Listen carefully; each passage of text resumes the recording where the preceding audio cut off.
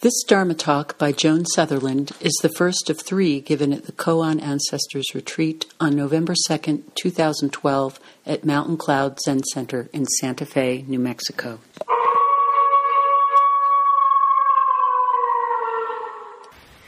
I want to begin tonight setting the field for the weekend by picking up a conversation we have every once in a while. And it's a conversation that has come to feel to me like maybe the most important one we can have right now, or something about the essential thing to work with at this stage, so that we can go on to other things eventually. But it has to do with this question of, do you choose to live your life by self or by vow? And it seems to me that how you answer that question makes all the difference in the world to how your life is and how the world is around you. When I talk about living a life by self, I'm talking about living a self-centered life, but not quite in the way we usually think of it. Not only meaning selfish or self-indulgent. To live a self-centered life, in our sense, is to live a life that completely believes in the reality of the self. And not only completely believes in the reality of the self, but believes that my opinions, my reactions, my ways of experiencing things are the most important thing. More important often than reality. So we will have a chance to talk some more about that later in the weekend. I just want to kind of go over the territory. That's a kind of self-centered life. And one of the results of that choice is that we are at the mercy of karma. We are always embroiled in causes and conditions, because that's the landscape, at the layer of experience of that, what we're going to call surface self, which is what a great Japanese philosopher of the 20th century, Nishida Kitaro, called it. He called that the surface self. We've talked about it as the constructed self. But at the layer of that surface self, the landscape is causes and conditions. The landscape is karma, and we are enmeshed in that. So the other option that our tradition offers is the possibility of living by vow instead. What that means is that instead of placing the concerns of the self and the perspective of the self at the center, instead of making that the stake to which you have tethered yourself and by which your life will be constrained, we put something else at the center. And the simplest way to say that is that we put a kind of care and concern for the largest field we can be aware of living in at the center instead. That's what the vow does. The vow says, pay attention to as much of what's happening around you as you can, and be alert to the ways in which you might respond helpfully. If that's at the center of your life, things are going to be very different.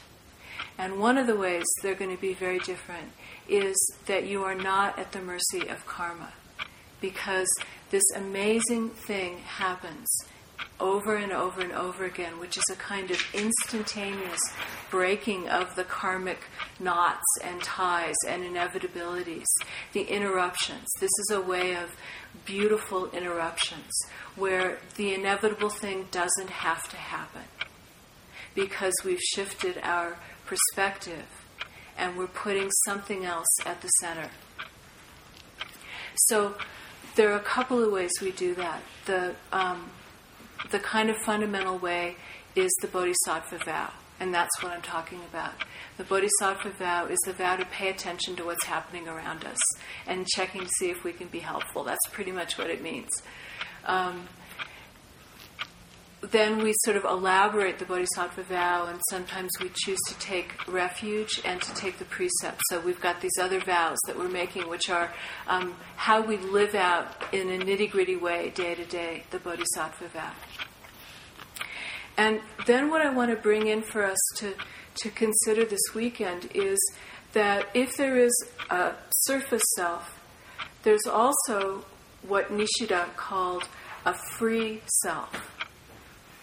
And there's a kind of geography of it. If the surface self is up here, the free self is down here at depth. And I want to say parenthetically that everything I'm saying is completely metaphorical. I'm not trying to cast something in concrete that you have to sign on to. It's really not like that. It's not like, 2 eyes, 2 ears, a nose, a mouth, and a free self. It's not concrete like that. But it gives us a way of provisionally talking about what we think we're doing. Okay, so just hold it provisionally.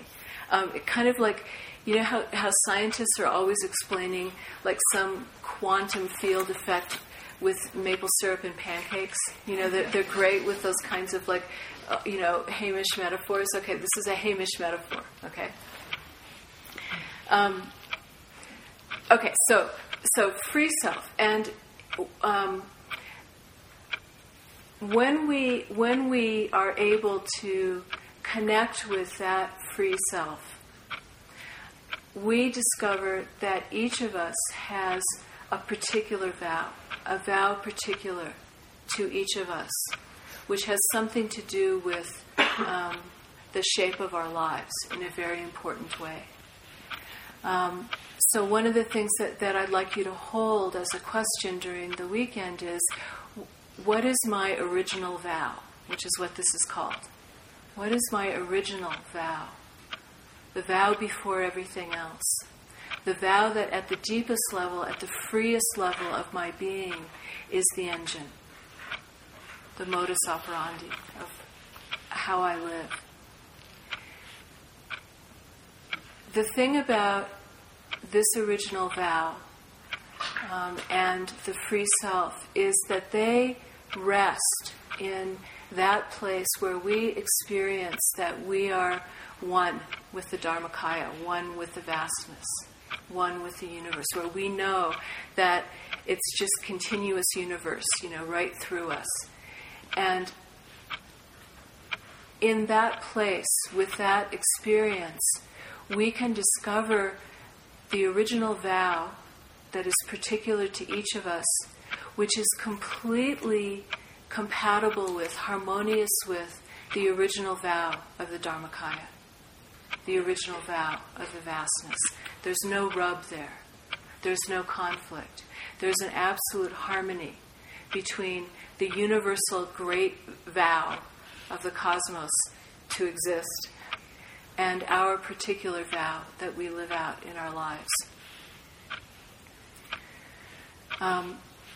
So we will talk a bunch more about that as the weekend goes on.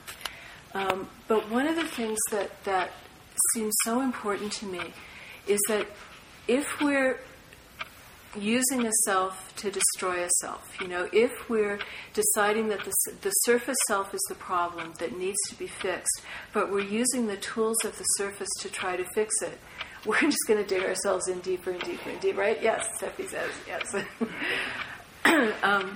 So we need something else. We cannot use ourselves to manage ourselves, to fix ourselves, to destroy ourselves, to deny ourselves, to do any of that kind of thing. Because when we talk about moving from self to vow, we're not talking about self-denial or self-abnegation.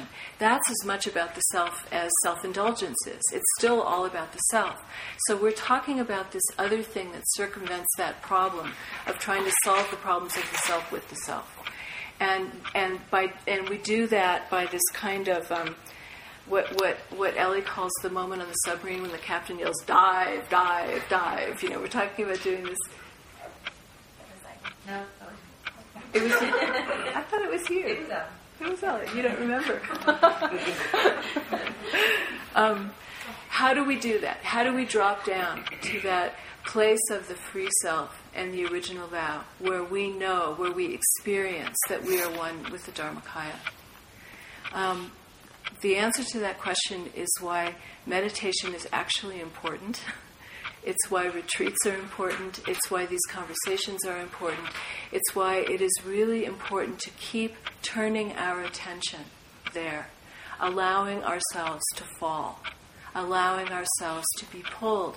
Because if we are pushed toward the depths, toward that free self we yearn for, if we are pushed by our awareness of suffering, of our own suffering, of the suffering of our own heart minds, and of the suffering of others, which can feel so unbearable, if that's what's pushing us into the dive, something has to be pulling us too. Something has to be pulling us from the depths. And what is pulling us is where I would like to spend the rest of the evening as a way of allowing ourselves to dive, allowing ourselves to go down, and to remember that it is so important to always be aware of that deep and free place of the original vow, which is pulling us toward the free self, if we will just let it. So,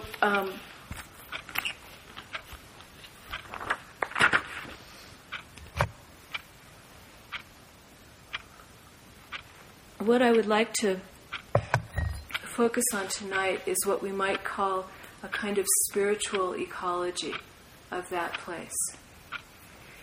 And this is the in particular the spiritual ecology developed in Taoism and Chan, which was an attempt to speak metaphorically, to speak imagistically about that place of the free self and the original vow, so that you can experience for yourself, experience directly what is known as the power of the Dharmakaya's original vow moving through you. And you can experience coming to match that power with your own power and your own original vow, the one that's particular to you. In our relationship to that vow and the sense of it involving our awareness of a much larger thing, a much more expansive, ancient, eternal thing. Here's a very old and very simple description that comes from Mencius, who was one of the great Confucian scholars. He said, 10,000 things means everything. It's a Chinese way of saying the whole manifest universe. The 10,000 things are all here in me, and there's no greater joy than looking within and finding myself faithful to them. Devote yourself to this. The 10,000 things are all here in me, and there's no greater joy than looking within and finding myself faithful to them. Devote yourself to this.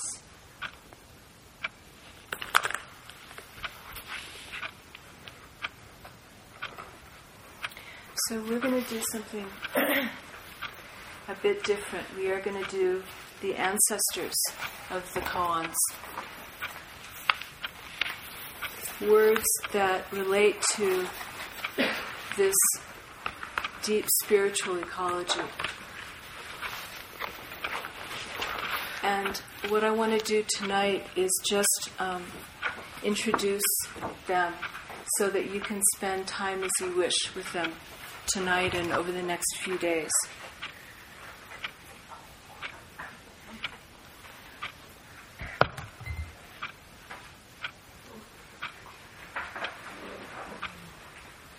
So each little grouping, are there enough for everyone?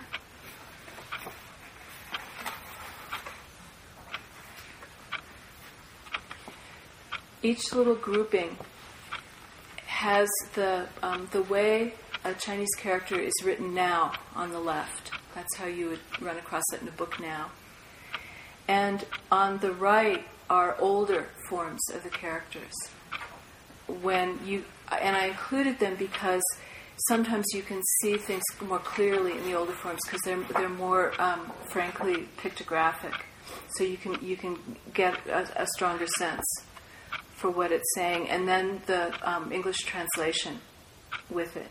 And sometimes there's a kind of bonus older character, like the first one, self. On the left is the way we write self now. On the right is the old form of it, which doesn't really make a whole lot of sense until you look at an even older form of it, which is that tall, thin figure kind of hanging off the bottom. And when you look at that, you can see that self comes from the torso. Can you see how the torso morphs through the old form into the new form? That's a kind of amazing interpretation, or a depiction of self, isn't it? That figure is quite something. And then next to that is Dharma, which has layers and layers of meaning. It has one layer of meaning as the Tao, the way things are, the totality of everything. It has another meaning of the teachings, the way, and a third meaning of everything that exists is a Dharma. Everything that manifests in the world is a Dharma. And if you look at the one right next to it, that's the old pictographic form. And on the left, you can probably understand that that's a depiction of water, of a river flowing. And on the right, it's a person leaving an exit. So the meaning is going. So it's water going. It's the way water goes, the flow of water, the patterns that water makes as it flows. So when this majestic concept called Dharma came from India to China, this is how they chose to represent it, as the flow of water. That's kind of beautiful, the pattern that water makes as it flows. And then down, hanging off the right, I threw in another character just for grins, because in that version of water flowing, there's also a unicorn. The figure in the upper right is a unicorn.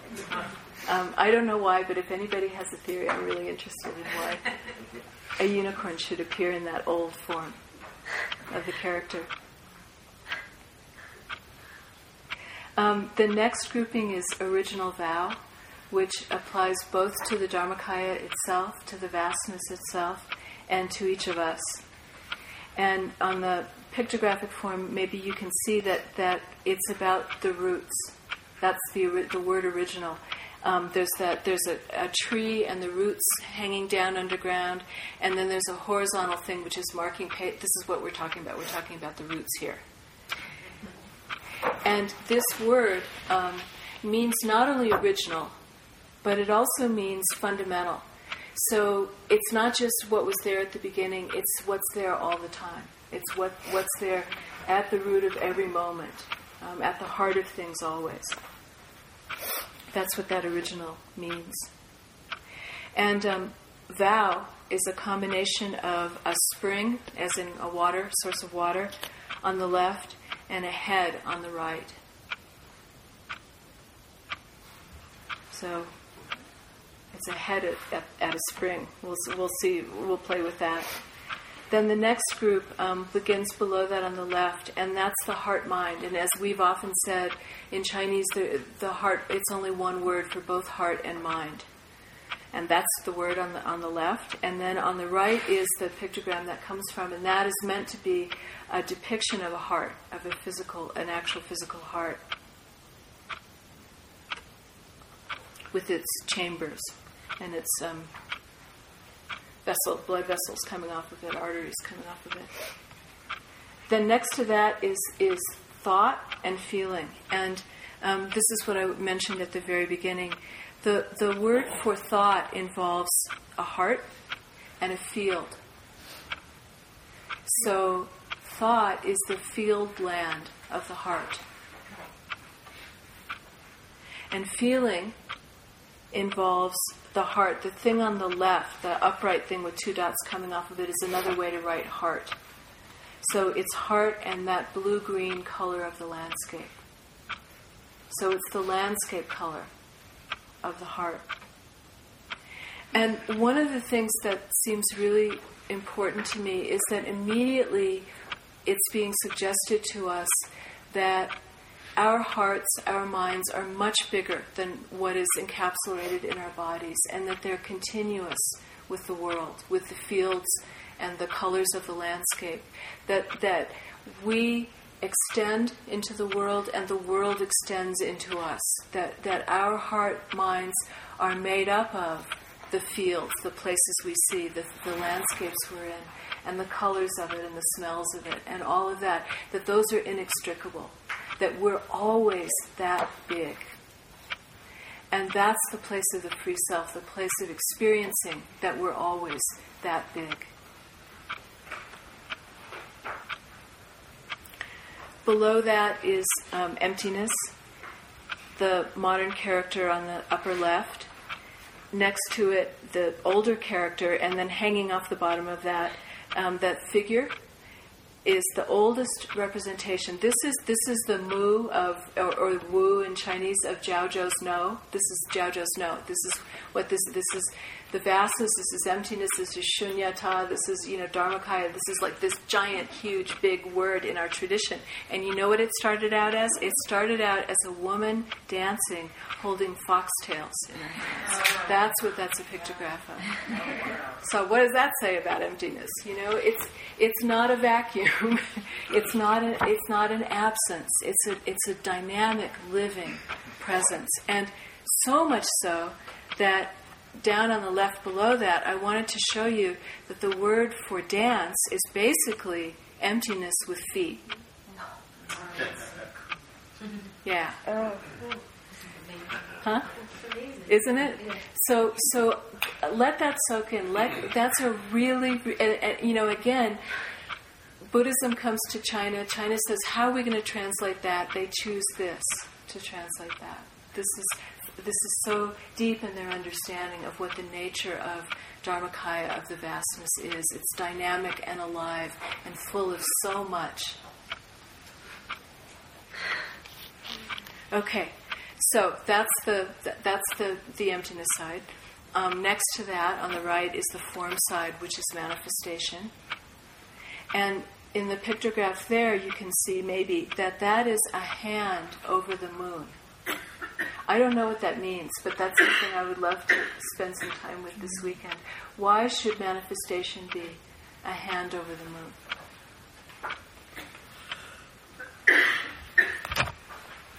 Are you talking about the left or the right? On the right, just above the word manifestation. Right. Okay, so on the top of the next page, we have a cluster of 4 things that all have to do with weaving and silk. The first is, the upper left is the dark mysterious. So this is the place, this is the original place. This is rivers of light stream in the dark, stream from the dark. This is that dark they're streaming from.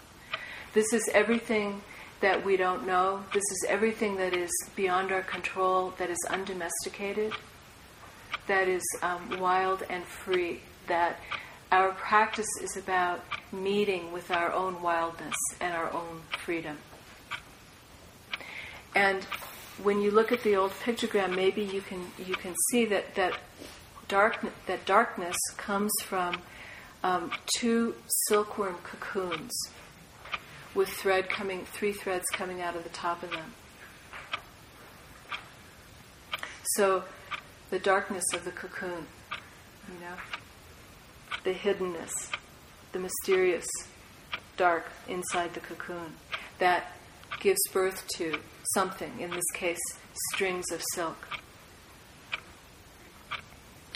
Next to that is the great cosmic loom. in the first case of the Book of Serenity, which is one of the old Koan collections, there's a comment. Creation is endlessly running her loom and shuttle, weaving the ancient brocade. So everything that is manifest is that brocade, constantly being woven on this cosmic loom.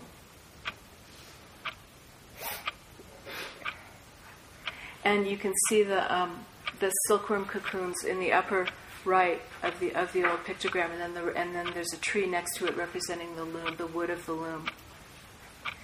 So then we go to a word that means both warp on a loom and weaving, and came to mean sutra. So the warp, you can also probably see the cocoons of silk with the silk dangling down from them. Also included in that on the right of the pictogram is water above and earth below.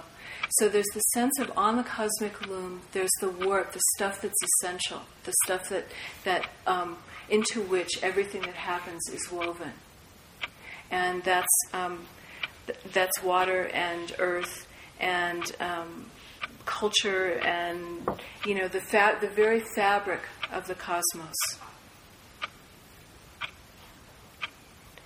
And that came to mean sutra, which is a text, a sacred text, because there was a sense of that was the warp. That's part of the warp. The dharma of the sutras is part of the essential thing onto which the brocade of everything is woven.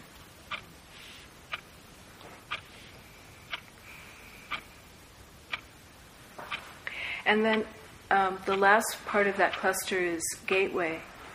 And this is the gate of the Koan collection called the Gateless Gate. And it's the gate that when Yunmen says barrier, this is what he's talking about. Check out what it is. It's a doorway to the loom. It's a doorway to the great loom. So that is our gate.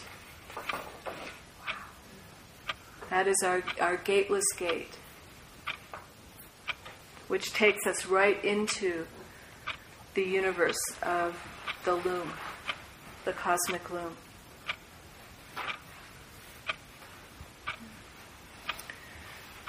Below that is the word for universe, which is spooky, modern.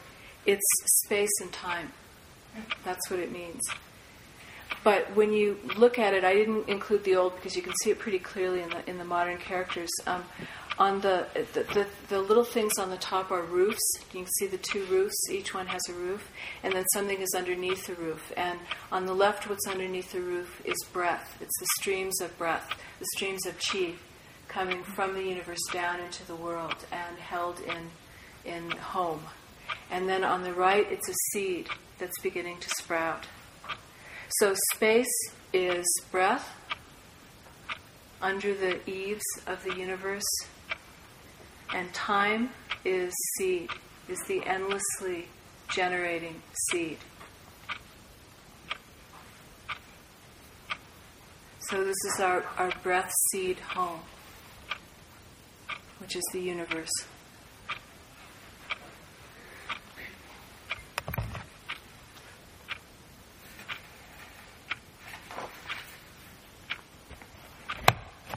And finally, two that go together. The first is Chan, which is what we do. And on the left part of Chan, you've got two horizontal lines and three verticals coming down from that. That represents the way that chi comes into the world. The horizontal lines are the sky, heaven, the heavens, and the dark mysterious. Above that, that's the little, I think. This is Joan's etymology. Everybody believes that the larger horizontal line is the heavens.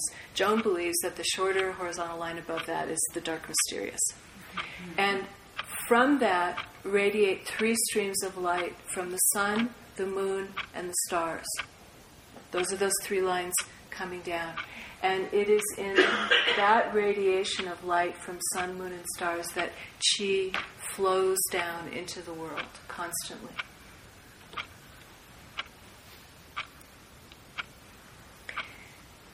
And you might have caught the rhyme with the silk cocoons with three threads coming out of them. There's a rhyme there.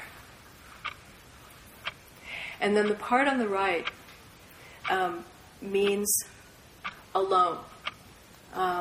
It means complete in itself. For those of us who were here in the spring, I think it was the spring we talked about it, it means exhausted in the sense of completed, gone all the way through, utterly and entirely done. So, Chan, the word that the Chinese chose to describe what it is we do, is this combination of the radiance streaming from the universe into our world and completely, entirely alone with that. So is it us alone in it, or is it the thing itself, alone and complete? Or is it both?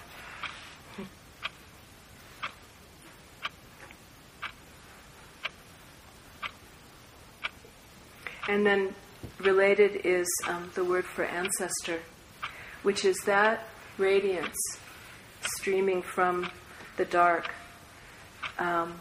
caught in under a roof, held under a roof. So that's what an ancestor is. That which allows the radiance to cool under a roof so that we can experience it.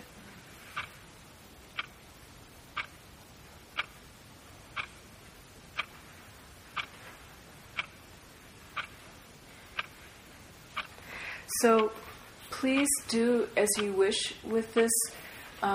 Just spend time on it, bring it into your meditation, riff on it. We'll be talking about it all weekend. But this is really for you to do as you wish with, and see where it takes you. There's no, you can't be wrong about any of this. So just go with where it takes you, as we do with koans, and let's see what happens when we look at these ancestors of the koans, these beautiful metaphors, beautiful images, powerful ideas encoded in these pictographs that could be carved on a wall somewhere around here, How did these then grow into the stories that became the koans?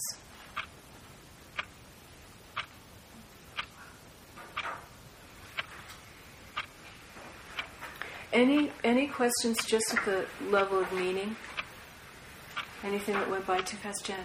Well, I know it didn't go by too fast, but so under manifestation, for example, and also in feeling that thing on the bottom, is that both moon and gate?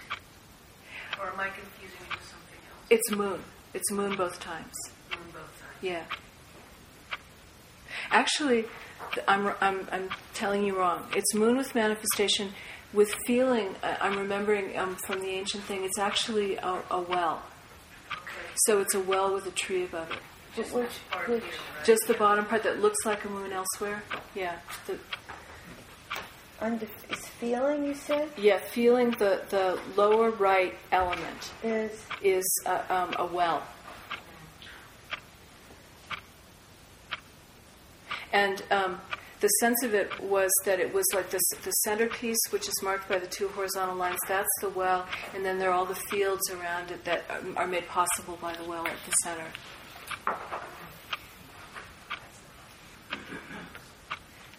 Who made up these pictographs? People in the Shang and Zhou dynasties, so people almost 4,000 years ago, 4,000 to 3,000 years ago. So they invented this. Language. Yeah. And I was talking with someone recently about how, when you have this kind of pictographic language versus an alphabetical language, and this this language was developed, it seems, in large part in order to perform divinations. These are some of these are like oracle bone characters. So the Chinese needed language so they could do divination. In the West, the Phoenicians needed language so that they could be merchants, so that they could keep track of their stuff.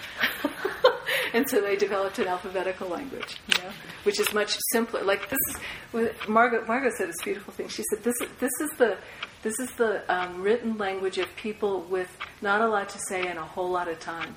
I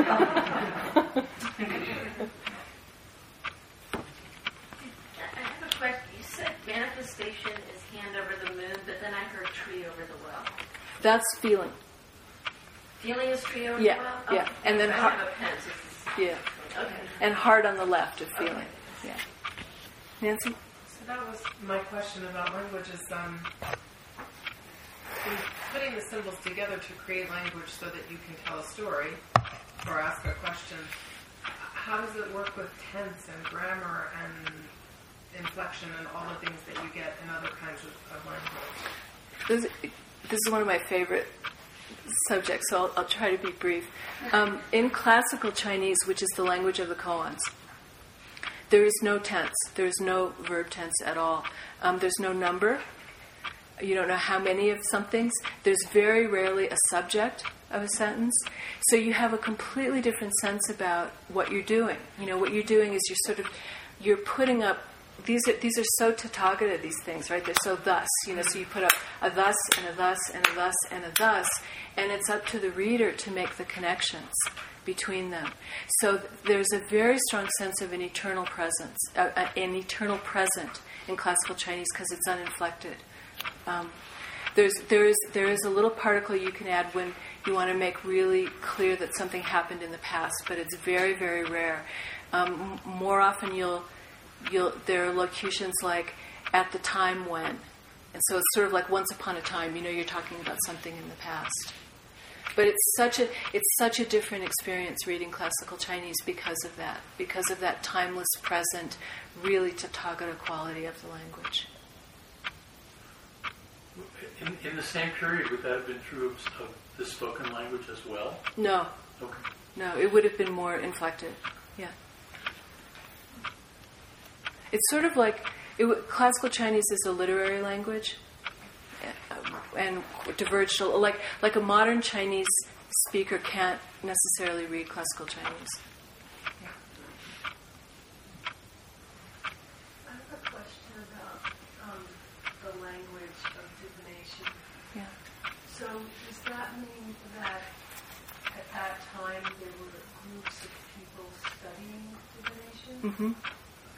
Yeah, and they used what are called oracle bones, which are things like tortoise shells and ox scapulae, and they would carve the question into the tortoise shell or the ox scapula and put it on the fire, and then they would look at the cracks that occurred in the fire as their answer.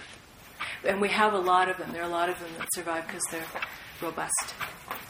Yeah, because it would seem like the people who were the teachers, the diviners, wouldn't really need this whole system because they would have it. They would be receiving the information. So it's only to kind of put it out to the community that would need a system like this. That's interesting. Yeah, they did. They were very strong on recording the questions, and that's a good. And I'm not exactly sure why, but that's intriguing. Yeah. I was just thinking it reminds me of the notation of music at the time of Gregorian chant, when it wasn't, the timing wasn't so straight the way we have it now, and even the height. I mean, you see that it goes higher, it goes lower, but you sort of find your middle ground where your voice sits. That would be then the middle ground, and then go up and not like our modern language, which is very exact. Yeah. And exactly the tone and the length and the timing. But then you get a whole different kind of music.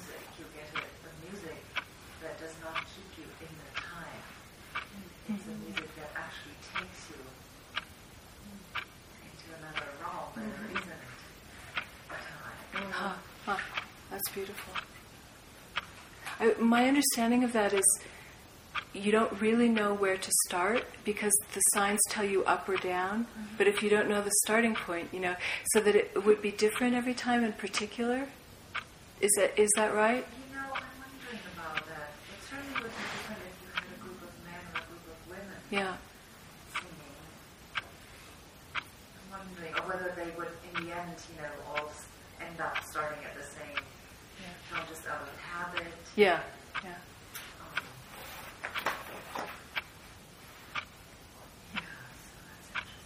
It is. What are they divining? Whether is this a good time to go to war? Should I marry that person? All the usual questions that monarchs have.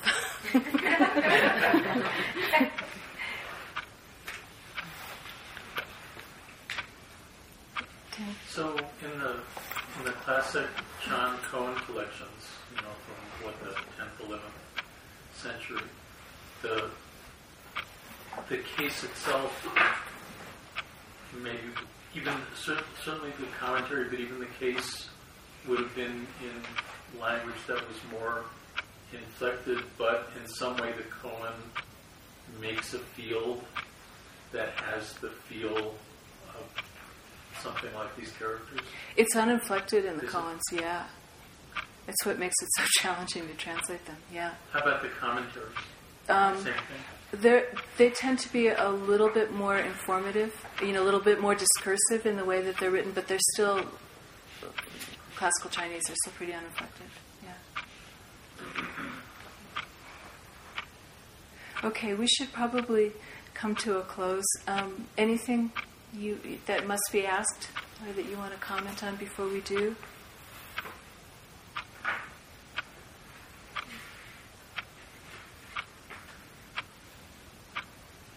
Any questions from my talk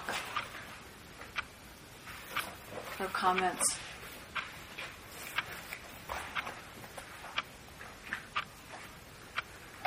Now, So you're saying that while we're diving, something is also pulling us. yeah. And your question is, what is pulling us? That's one of the questions. I mean, my experience is that kind of the things that push and pull us, if our suffering and the suffering of others pushes us, what pulls us is that most of us have either intimations or convictions that there's something much larger, and that's what pulls us, is that those intimations, if we're interested in following them. Are we going to go toward the possible friendly commerce between the surface self and the free self? Yes. Yes, because in the end, right, like the huge mistake of trying to deal with it at the surface level is you think that the surface self needs to be whipped into shape or destroyed or something, and there's a lot of spiritual practice that's about that. But actually it's about the free self and the surface self coming into the right relationship, because the free self absolutely needs the surface self. So that's the movement. Is that like those intimations like Wordsworth? Yeah.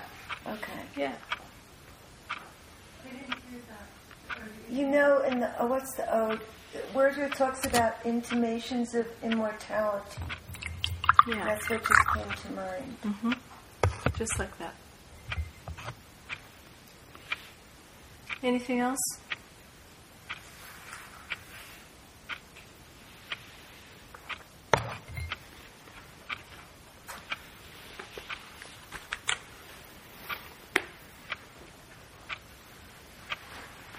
Okay, as with all our retreats, not everything happens in the daylight or the lamplight. Not everything happens in the bright. We also really value what happens in the dark, what happens underground, what we're not yet conscious of. So we bring our dreams into the retreat. And for those who want to talk about it, we'll talk about it in the morning. And it's quite remarkable to watch what happens with people's dreams, even over a very short retreat like this. So if you wish to do this, when you go to sleep tonight and tomorrow night and the next night and the next night and the next night and the next night and the next night, forever and ever, see if you can go easily to bed. And as you're settling in, you can ask to remember a dream. You can ask to have a dream about something if you want. You can ask to have a dream about one of these images or something that's come up, or you can just ask for a dream in general. And when you wake up in the morning, don't jump out of bed. We start at 9. That's not so early. So don't jump and scare away the dream. Just lie there, keep your eyes closed, and see if anything comes to you. If you can feel any part of the dream, remember any part of the dream. And if you can't remember storyline or images, see if you're waking up with a particular feeling. And if you're waking up with a feeling, go into that and see if you can follow the feeling back to what the dream was. Okay? So just pay attention to that. Dreams are the koans of the night. Koans are the dreams of the day, you know? And it's really, our practice just rolls on through all states of consciousness. That's a lot of what these koan retreats are about, is watching how we hold the thread through whatever state of consciousness we're in. Meditation or talking or eating or walking around or sleeping and dreaming. Okay? These talks are made available through your donations to Cloud Dragon, the Joan Sutherland Dharma Works. To learn more about her teachings and to make a tax-deductible contribution, please visit our donate page at joansutherlanddharmaworks.org.